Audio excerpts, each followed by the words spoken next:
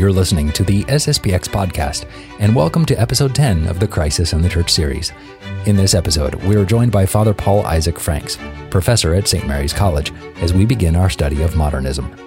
Today, we'll learn about the background of modernism. First, we'll see how it sprang up in Protestant theology, then how modernism tried to give an entirely new interpretation of Scripture and the divinity of our Lord, and finally, how these errors spread into the minds of some Catholic theologians in the late 19th century. By the end of the episode, you'll see how these theologians would have been extremely influential in the minds of churchmen throughout the 20th century and beyond.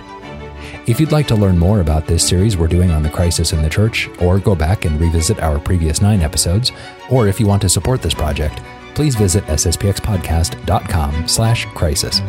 Now, we'll turn to our conversation with Father Franks.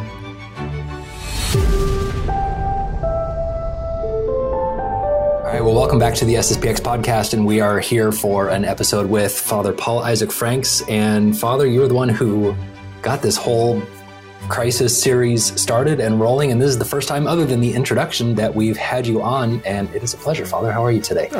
Well, thank you, Andrew. Yeah. Good. No accidents or anything? How's your foot? Thanks for asking, Andrew. My foot is, all but one toe is perfect. The one toe... Sorry. No, it's okay. Just had to ask that. You can ask that. I can tell you. The one toe is, I pinged it doing toaster bar this morning when I landed in CrossFit. Oops. And now it looks different from all the other toes. Well, I don't think it's supposed to be like that, Father. No. Just a heads up. Yeah. So anyway, I'm accepting... Anyway. Yeah. Sympathy cards. No, I'm just... Right.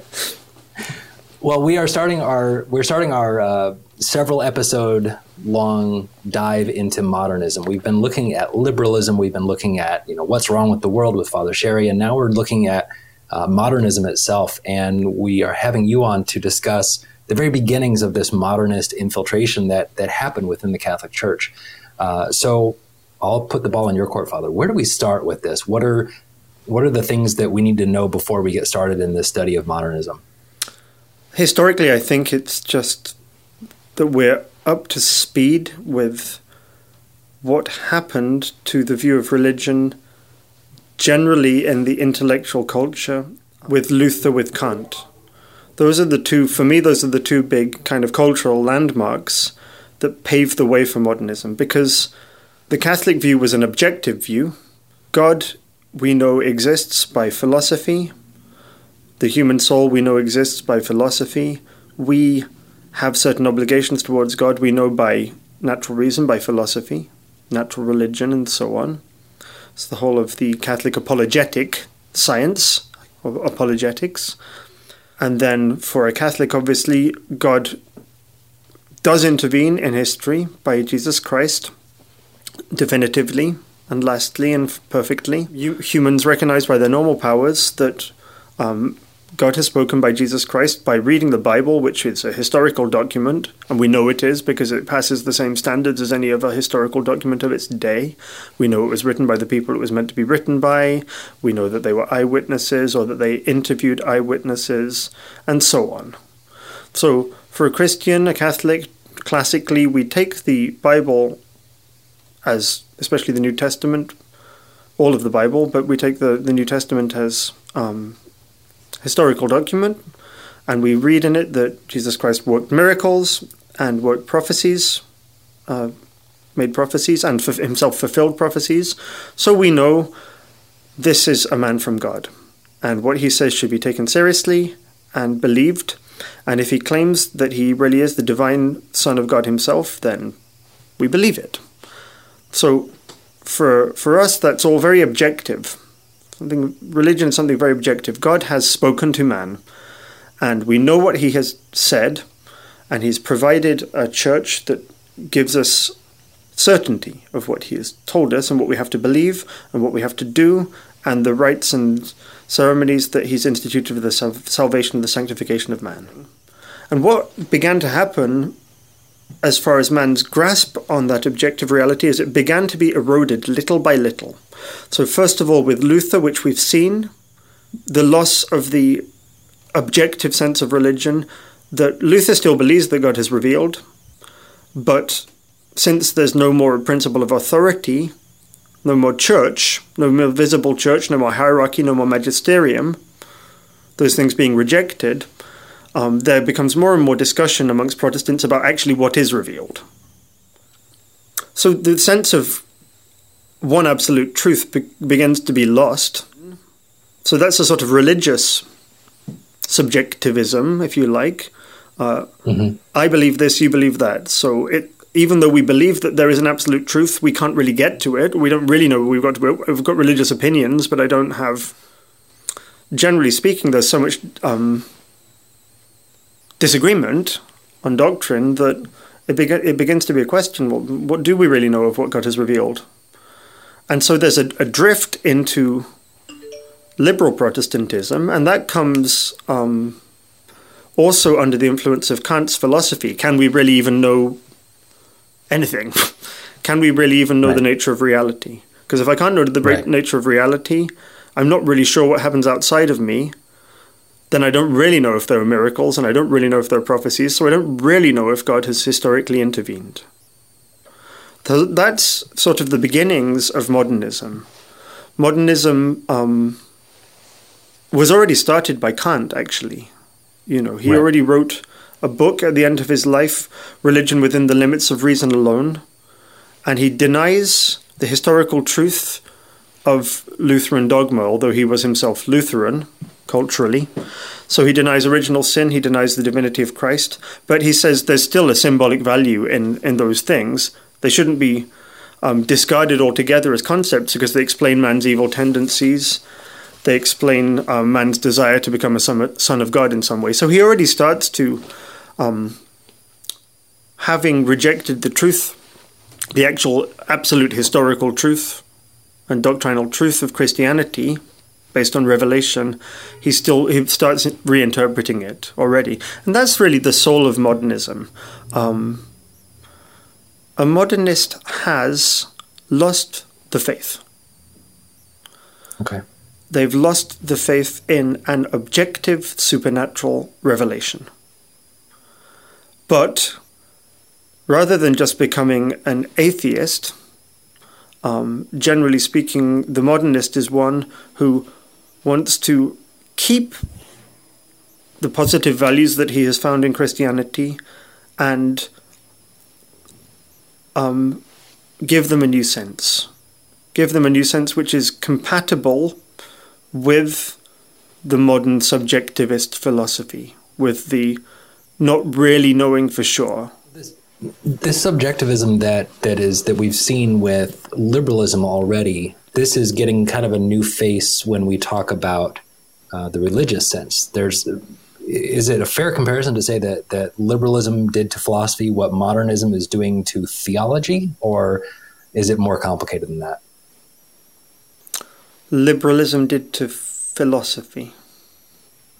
So liberalism kind of destroyed philosophy. Now modernism is destroying theology, but they're both kind of working on the same ends, on the same playing field. Or is that a really poor analogy? And am I missing the point? No. I think it's fair. Let's see. Liberalism really is a political application of subjectivism. Right.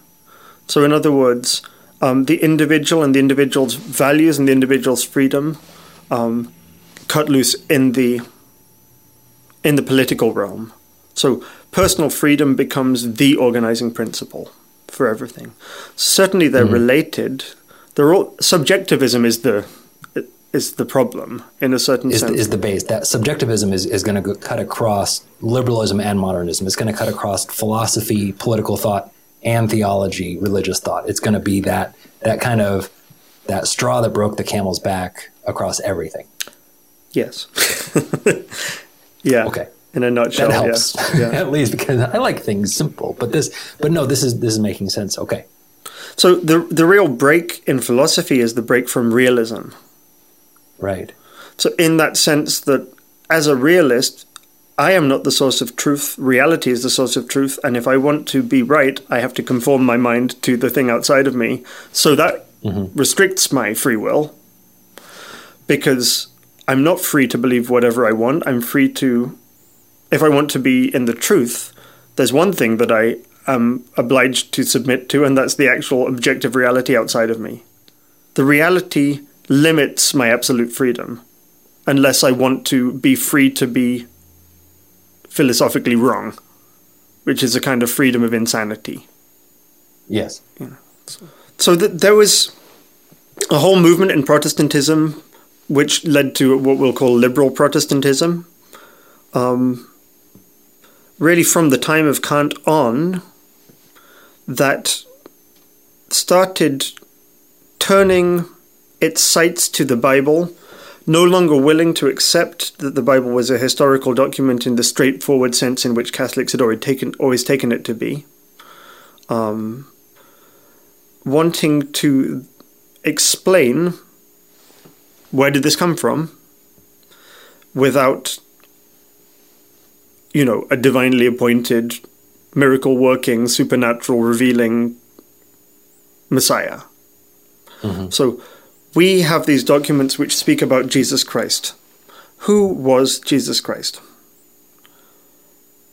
Obviously, if you're a Kantian and you've lost the sense of an absolute religious truth, you're not going to be comfortable with the classic explanation. We don't look for medieval miracle-working divine wonder men anymore. We're modern and enlightened. Right. So we have to, but there's enough facts that if you want to be scientific, you have to explain the facts. So where did the Bible come from? Where did the New Testament come from? Where did those stories come from? What did they mean?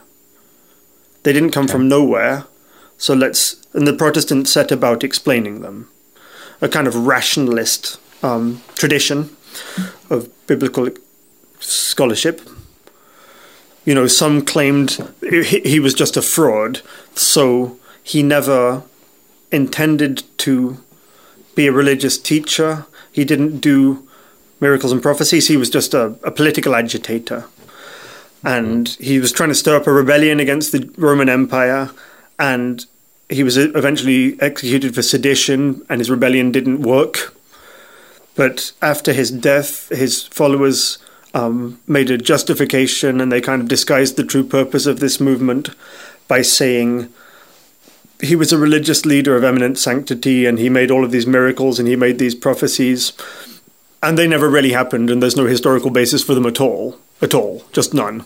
It's just a fraud to kind of throw people off the scent, and all the stupid Christians went along with it because they're just dupes and parrots, and then it became the religion of the empire because people really are that stupid. Okay, sheeple. Right. And then other Protestants are going to come along and say, look, we agree with you that there were no historical supernatural happenings, but this is obviously absurd. You're positing basically the widest, largest cultural movement of all time, historic Christianity, that it just arose from fraud and lies and naivety. And that's a complete disproportion between cause and effect. Something must have happened, and something more substantial than what you're saying, because you can't get that many people to swallow that kind of thing. So there has to be some historical event. Why you can't just make those miracles up from nothing. What happened then? And they're going to say all the miracles were either kind of chance, or Jesus had some special scientific knowledge that was in advance of his day. So he knew a way to cure that wasn't known generally, but it wasn't supernatural. Or, he didn't walk on water, but he did walk near some shallow water near the beach, and then it looked like he was walking on water, and people thought that he was walking on water. So there's some historical truth there. But it's not just completely gratuitously made up. Or I heard this with my own ears in a Novice Order Benedictine monastery. I won't say which one, I won't say which country, but it wasn't America. I haven't traveled that widely. I think it was a Holy Week retreat preached by a Benedictine monk in the Novice Order. And he was talking about the miracle of the multiplication of the loaves and the fishes. He said, what happened wasn't that Jesus worked some kind of crass, low physical miracle over matter. Like he actually made more matter. He made these fishes into those fishes, and there were more fishes. Something that he did was much more profound and much more beautiful and much more spiritual. What he did was he shared his own loaves and fishes, and then by doing that, he opened the hearts of the people who had their loaves and their fishes tucked away selfishly in their coats. So they got out their own loaves and fishes, and then everybody shared his loaves and fishes after this beautiful moral example of this beautiful, generous, kind man. And that was the miracle. He changed their hearts. And wasn't that a greater miracle than if he had actually multiplied matter? Yes. Well, no, Father, it isn't actually. Right. Really. I mean, so it's a kind of a rationalist explanation. What's the historical kernel? And you understand the whole thing here is the quest for the historical Jesus. There's the Christ of history and the Christ of faith. That's underneath all of this. And understanding that what we read in the scriptures is not the historical truth. Obviously not, because true history knows that you don't get miracles and prophecies and so on. After that, the philosophy of Hegel becomes a bit more influential on the next couple of schools that we'll mention. And again, this is just a kind of overview to give you some sort of background to the so-called Catholic Modernists, what they were, the intellectual climate in which they were working, the influences that they were drawing on. So these, I won't go into much detail, but the kind of influence of Hegel is felt over these things. So one prominent figure is David Friedrich Strauss, who was a professor at Tübingen. And he claimed that the Gospels are a collection of myths that were superimposed on the historical person of Jesus, based upon the fervor and the religious sympathies and cultural prejudices of the early Christians. So they already had in their mind, because they were Jewish, mostly, the very first Christians, all Jewish, they had a preconceived notion of what the Messiah would be like just based on the Jewish prophecies that had been given in the Old Testament. Those ideas, which they had floating around in their minds, and they sort of laid them on top of a fairly ordinary, if exceptional, young man. Mm-hmm. And it produced this literary product of the superhuman wonder-working hero, supernatural saint that the Gospels portray.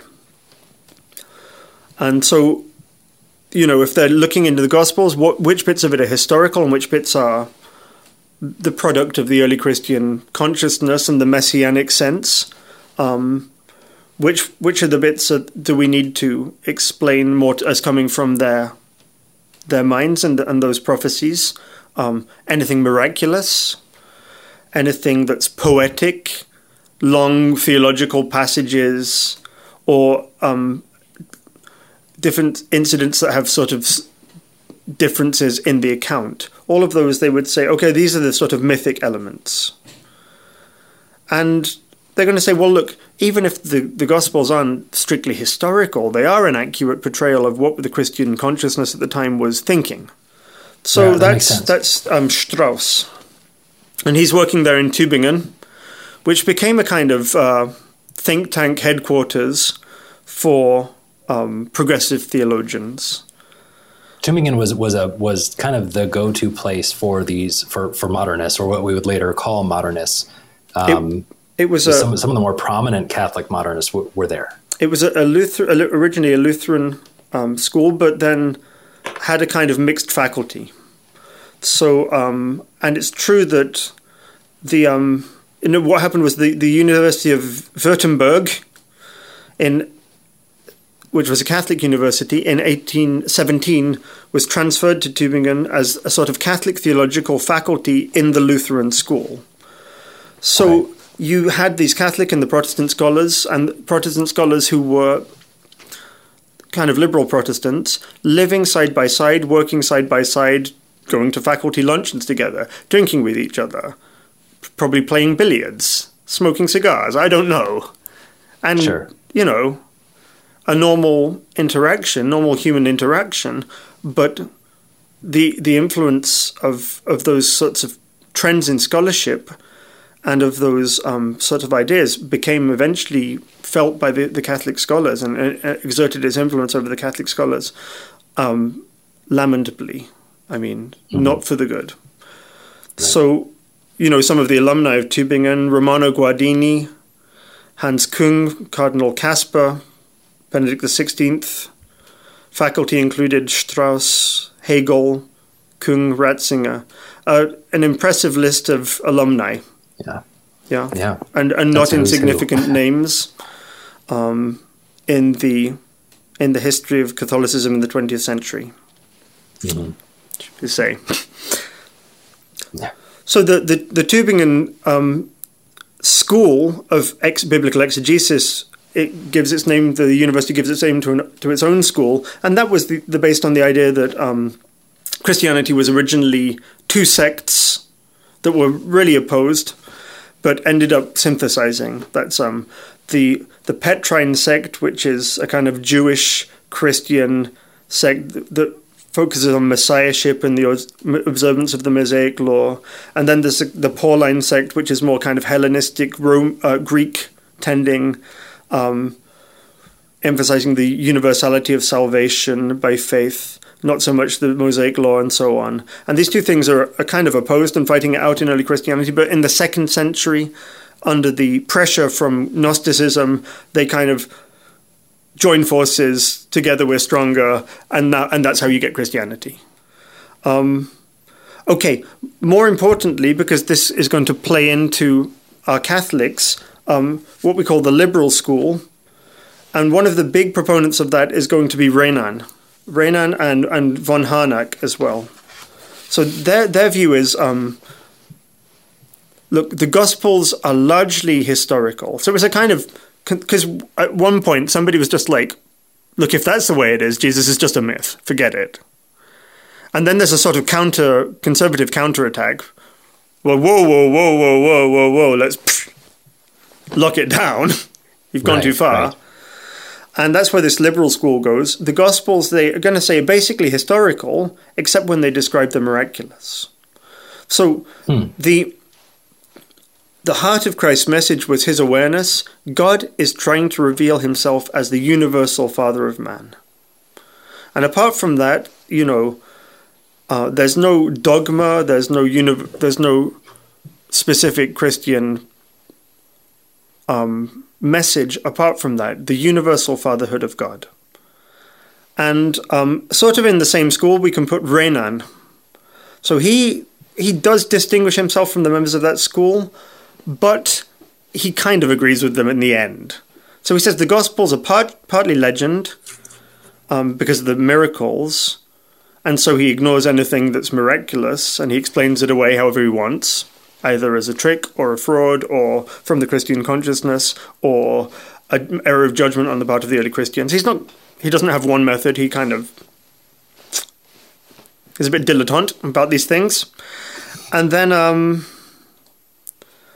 then he says, Jesus existed for sure, and he must have been a spellbinding speaker, a charismatic leader, and, basically the best human being ever to have lived. If everybody lived like this man, we would be perfect. So this is the whole scene in biblical scholarship when the three scholars, Catholic scholars that I want to talk about, you understand Catholic in the sense of... So Loisy, Tyrrell, and Blondel. Father Alfred Loisy is the first I want to mention. He was coming into his scholarly career against this background. This is the cutting edge in biblical scholarship. And it carries on. I've truncated. If you want, you read 100 Years of Modernism by Father Beaumont. He'll expand things a little bit there. So Father Loisy, a Frenchman, born 1875, and he was probably most notable for his criticism of Scripture. So he's a brilliant scholar. He was a linguist, a philologist, and fascinated by languages, not fascinated by philosophy. He found it too dry. He found it too rational. He never really took to it. And he was studying in a time after Aeterni Patris, the famous document which imposed scholastic philosophy, St. Thomas's philosophy, on the whole Church of Leo XIII as obligatory for Catholic studies. And he didn't really take to that. Okay. From the day of his ordination, he was plagued by a scruple. What if there was some fraud at the root of the whole Christian religion? What if it's not real, but it was just made up deliberately by deception? And he couldn't shake it. And he let it develop, unfortunately, and it began to inform his scriptural skepticism. So rather than just accepting the Bible as a historical document and can be believed at face value with some careful explanation where needed, in the classic Catholic sense, like a child, maybe an intelligent child, well, you understand that with a certain docility of soul. Like, Catholic scholars aren't idiots. We had the Pontifical Biblical Institute for a reason, and we do have a science that can attest and defend the historicity of Scripture. So it's not like, la la la la la la la, I'm just going to pretend that this is historical. No, it is. And there's a whole fields of biblical scholarship that are serious and to defend that. But anyway, you understand, with that docility of soul, he didn't have, unfortunately for him, and for everybody else, actually, as it turns out. So he got ordained, and he became a professor of Hebrew in France. He studied with Renan in France. And this is really unfortunate, this next stage, because he was directed to read Renan in order to help the Catholics refute Renan. Okay. Because he was a scriptural scholar, and somebody said to him, well, you should read Renan because we really need some help. Now that you're a great scholar, you can help us to refute him. And it got under his skin, unfortunately. Yeah. He couldn't refute it. And it pushed him further and confirmed him in his unhealthy tendency to doubt everything, because Renan was already voicing doubts about that Loisy had in his heart, about the tensions between the different gospel narratives when two things are told differently. Is that a contradiction? And does it mean that it wasn't historical? And is anything historical? About the resurrection, about the nativity. And for both of those, they seem to be incompatible with history. And Loisy reads that in Renan, and he's just like, oh. So by about 1890, he's already disillusioned with the virgin birth, with the resurrection. His main... he's responsible for a biblical school as well, we could say, or associated with one, which is what we'll call the eschatological school. Eschatology being the study of the last things, the end of the world, the coming of the parousia, the end of the world, the end of time, the second coming, eschatology. And the real significance for a Catholic of his view, of the eschatological view, is it destroys the Catholic Church as a visible society founded by Jesus Christ.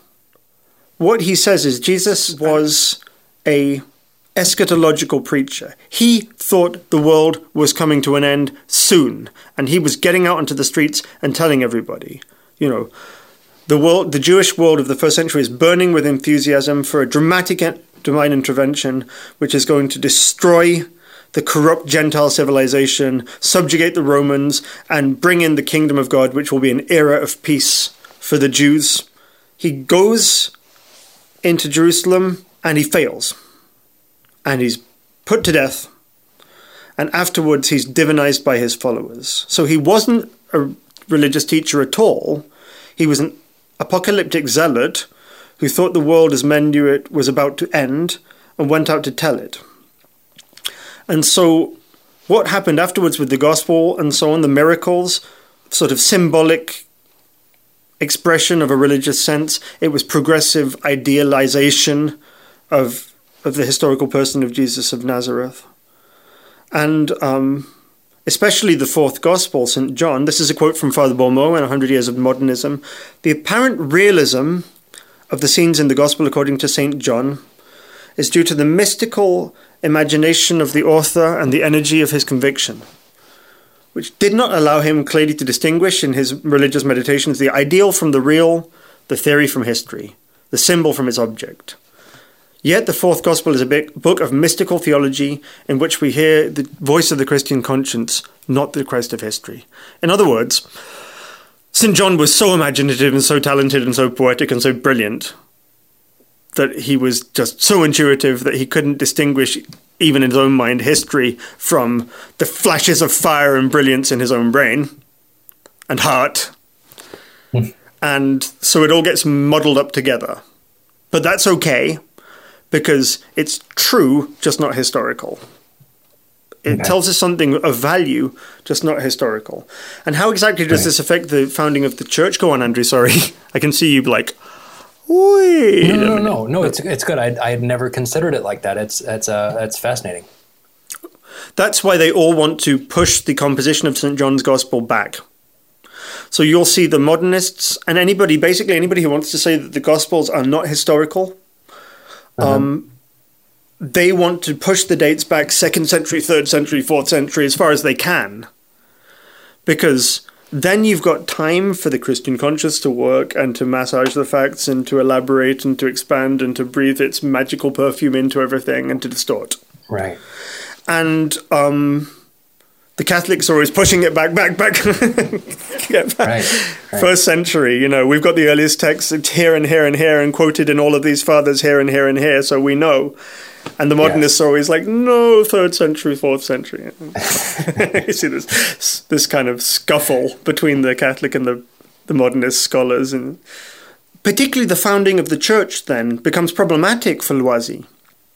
So Jesus was not a miracle-working supernatural messenger. He was a misguided and ultimately wrong preacher of the end of the world. So he preaches the kingdom, and this is the famous quote from Loisy. Christ preached the kingdom, and it was the church that came. But he's going to say, okay, Christ didn't found the Catholic Church, but that's not a problem. Listen. She came enlarging the form of the gospel, which it was impossible to preserve as it was as soon as the Passion closed the ministry of Jesus. But he gives a justification for the church coming out of the kingdom. There is no institution on the earth or in history whose status and value may not be questioned if the principle is established that nothing may exist except in its original form. Things have to move and change. Now we know, we've had Darwin, we've had Hegel, we know. To live is to change, and if you don't change, you die. Everybody knows that. So, such a principle is contrary to the law of life, which is movement, a continual effort of adaptation to conditions always new and perpetually changing. Christianity has not escaped this law of perpetual evolution and cannot be reproached for submission to it. It could not do otherwise than it has done. So the Catholic Church was not founded directly by Jesus Christ. He just announced the kingdom, and the church developed out of the early Christian consciousness, and that's not a problem.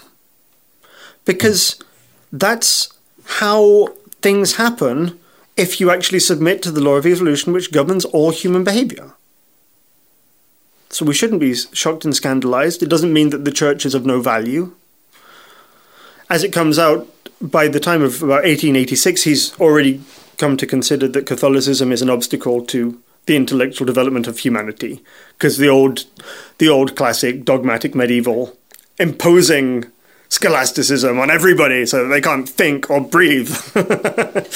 Right. And he comes into contact with the writings of Kant and Kantian philosophers, and in the end he doubts the ability of God to reveal anything at all for man, and a man to grasp anything at all. So in 1894 he was at this institute, and the secretary refused to publish one of the articles that he wrote because he questioned the divinity of Christ. And Loisy looks at him with a devilish chuckle. So you're still hung up on that? Oh, that old thing, is still hung up on the divinity of Christ. Okay, not surprisingly, He was condemned. Good. That's good. I mean, sometimes we wonder when we hear about Catholic modernist scholars. It's kind of a crapshoot. He was condemned. His ideas were condemned in Leo XIII's Providentissimus Deus of 1893.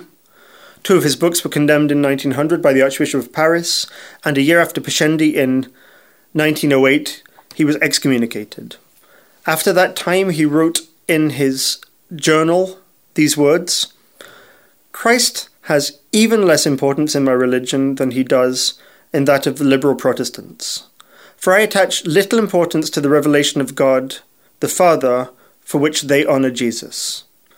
If I am anything in religion, it is more pantheist, positivist, humanitarian than Christian." So there we are. That's Father Loisy, a Catholic priest. And that was truly a poor soul. I mean, the way he ended, just very sad. All the way off the end. Yeah, very, very sad. But don't let your scruples dictate your scholarship. Yes, no, that's true. Yeah, I mean, but that's, you see, the preoccupation is, how can the church survive and adapt to modern culture without being left behind? But the problem is maybe being too open and undiscerningly open to certain things in modern culture which are already breaking from sanity in their foundations. Like, we don't have to barricade ourselves into a strictly medieval framework. We can engage. We can engage with modern categories of thought to a certain extent, but where they're false or wrong, we can't take them as a building block. Right. And if we have contemporaries or friends or scholars writing against us who are influenced by those things and they're wrong, we shouldn't be so afraid of looking backwards and medieval and like 13th century stupid peasants to them that we bend over backwards to adapt ourselves to their methods and their workings. That's that for us. That's the problem. He admitted some of the bad principles, and that's what all of the scholastics have said. Parvus error in principiis, manius in conclusionibus. Small error in the principles, and by the time you get to the end, it's like, whoa, way off. Yeah. The next thinker I want to say a little bit about is George Tyrrell, a Jesuit priest, and he was a convert, unlike Loisy. Okay. He was a convert. He was brought up as an Anglican. He was educated in a Church of Ireland school, born in Dublin in 1861. And as early as about a year into his Jesuit life, the novice master says that he should get out of the Jesuits because of his mental indocility. He was... well, nowadays, when they say in the modern seminaries and they say that somebody is too rigid, it might mean that they have a, some sort of vestige of the Catholic faith. So, right. So, but back in those days, when they say he's mentally unteachable, right, maybe the novice master saw something. Yeah. Also, he really didn't like to accommodate himself to the life of the Jesuits. He was dissatisfied with a number of their customs and their practices and their approaches, and he wasn't He wasn't a team player, basically. He kept a certain sense of individualism, we can maybe say. Okay. So, and the other thing that he kept was something that we can say is a Protestant tendency in a certain sense, a trust of intuition over intelligence. But certainly that sense of a non-rational path to the truth is something that comes up and again in modernism, intuition without reason. And it's going to be condemned by Pius X as the sort of blind religious sentiment. Like, I have a sense and it's not rational. And I can't, and if I put it into words, the words will be irrational. Tyrrell had that strong sense. He rejected scholasticism as inadequate, even though he admired St. Thomas. And his whole work, he could say, defending faith against theology. I have the faith, I have in my heart the sentiment. So revelation is not a revealed deposit of truths to be memorized and told to me from without, and then memorized and repeated like a parrot, and it's all up here. Revelation is an irrational, mystical burning in the heart, and if I try to put it into words, they always come up short. So the faith is the faith, and the words are poor symbols that don't do the task adequately, and I have my words and you may have your words. And who's to say if my words or your words are better? But the fact is, nobody's words express the feeling perfectly, because it's a feeling and these are words. And the words don't do justice to the reality. The reality is something grander, more mystical, and more profound than any words can do justice to. That's the kind of Tyrrellian idea. He's expelled from the Jesuits, and towards the end of this life, he concludes that the real Christ, who redeemed him and who is God, lies entirely within him. He says, I'm quite cured of the outside God. I'm quite cured of the outside God. Everything is within. And that's subjectivism. Everything is within. So some of his kind of theological counterparts to that is going to lead to a certain ecumenism. Religion is the spontaneous, this is a quote again from Tyrrell, religion is the spontaneous result of the demands of the human spirit, fully satisfied with the emotive experience of God in us. We have the feeling first, and then we express it. God is not a distant being far from man. We need to praise the virtues of the various theisms, pantheism and polytheism. For polytheism is a better expression of the divine than anthropomorphic deism. Right? God cannot be squeezed into one concept. So having a kind of plurality of images or words that express an infinite reality is actually richer and better than just kind of having one God and he's a man with a white beard. Right. No room for all the good qualities in one man. Yahweh cannot be at once Apollo and the man of sorrows, Minerva and St. Francis. So to have more religious symbols, to have more religious expressions is actually richer and closer to the truth than just narrowing yourself down to one. So interesting for a Catholic. But the problem is that what he's trying to do is make it understandable for us.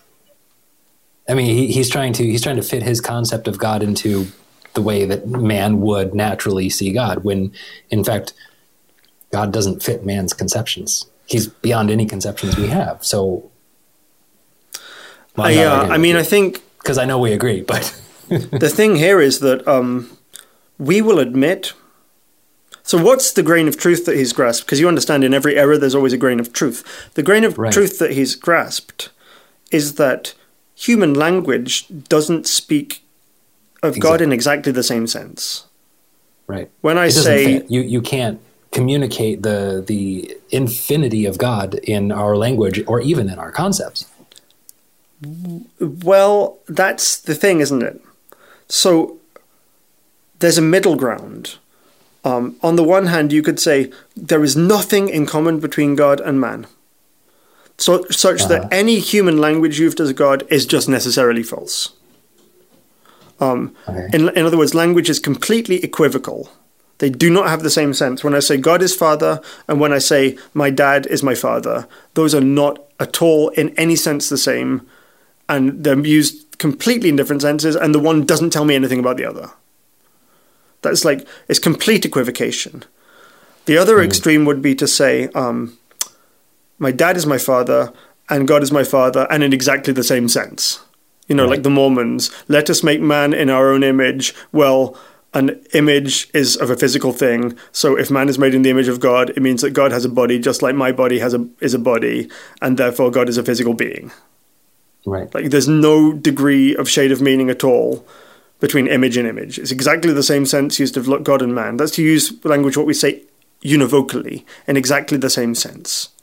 Mm-hmm. And Catholics say, no, look, language about God is not completely equivocal, our human words convey nothing whatsoever of God, nor is it completely univocal, it means exactly the same thing of God as it does of man. We say language about God is analogical. So, God is father, my dad is father. Not in exactly the same senses, but not completely different, such as to carry no meaning either. I can understand the senses in which they're different. The difference is more than the similarity. Right. But there is some similarity that means that language can actually express something about God truly. Fair enough? Yeah, that makes sense. At the end of the day, God made human fatherhood.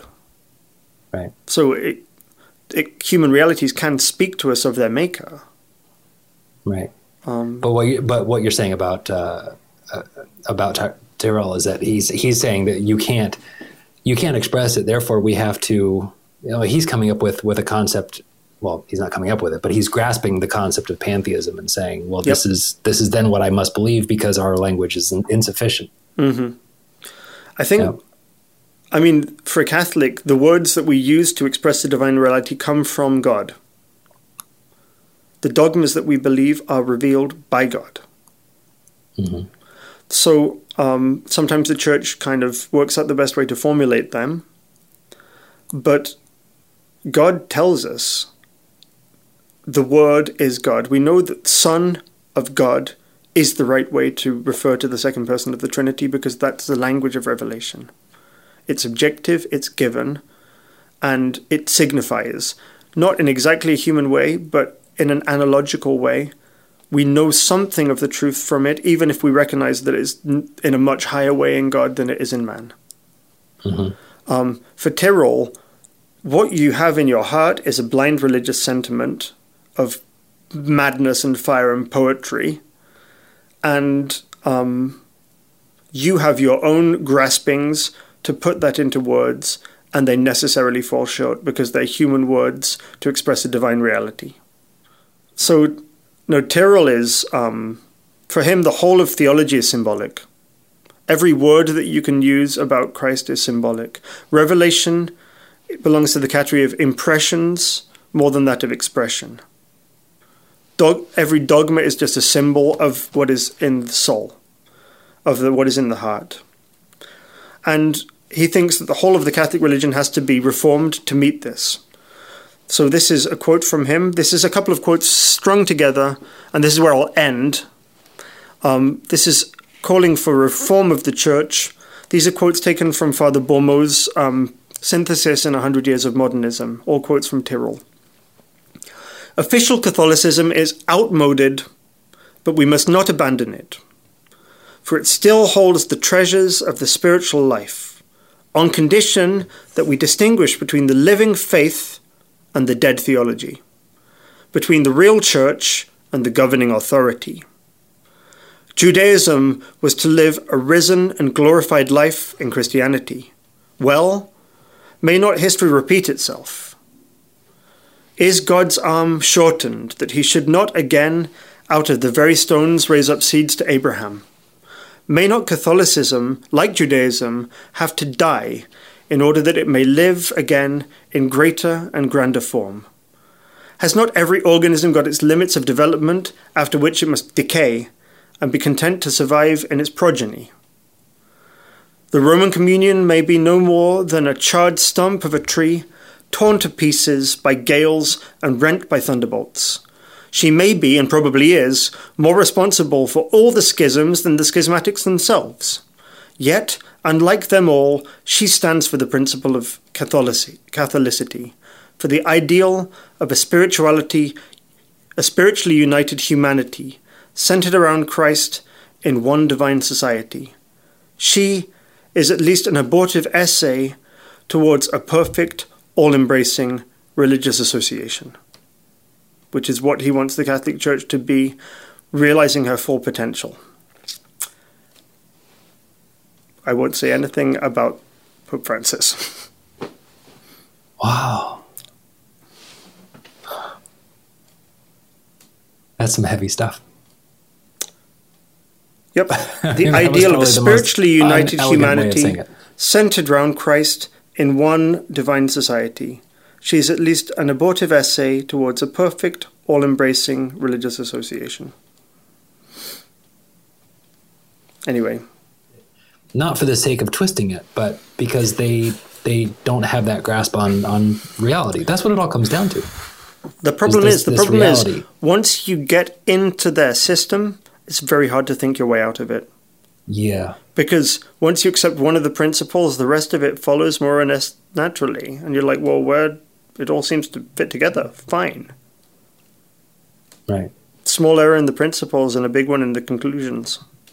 Mm-hmm. But that's it. And it's such a shame. It's such a shame for these men that they didn't love scholastic philosophy. I wonder, I mean, I don't know exactly what their teachers were like, but scholastic philosophy is marvelous. I mean, it's a wonderful thing. It's a beautiful thing, and it clarifies everything, and it gives such light and clarity and peace and order.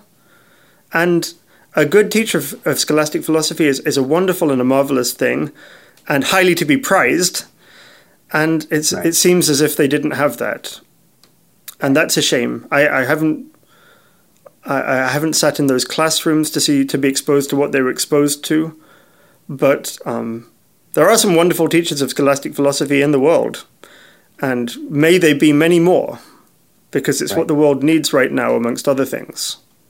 Certainly, the great hope for the church theologically, is to be set back straight on the scholastic footing, in my mind, and in the mind of the magisterium, it would seem historically. That's fair. That's fair. Yeah, they not a lot of Thomistic scholars apparently in Tübingen, it seems. Well, I mean, Hegel was a member of the faculty there, so yeah, Kantianism and yeah. Anyway, you can read more on that in 100 Years of Modernism. Yeah, absolutely. And like I said, we'll put the link on there, and that will be a great read. Well, Father, thank you so much for your time. Thank you for chatting with us about all this and giving us this springboard as we dive more into modernism. Thanks, Andrew. No, thank you. We appreciate it. All right. And have a good weekend. Thanks, Andrew. Thank you for listening to and watching episode 10 of our Crisis in the Church series here on the SSPX podcast. Next week, we'll be speaking with Father Paul Robinson as we continue our study of modernism. We'll be looking at modernism through the eyes of Pope St. Pius X and how there's a direct correlation between what we learned in this episode today and the modern errors of the Church in the 21st century. If you have a question on the topic of the crisis, please feel free to ask it at sspxpodcast.com/crisis. And please share this episode with someone who you think might enjoy it. If they don't know what a podcast is, please show them so that they can take advantage of all our episodes. And finally, if you have the ability to set up a monthly recurring donation of $5 or $10 or $20 on sspxpodcast.com, it would help us immensely to complete this Crisis in the Church project. Until next week, thank you for listening, and God bless you.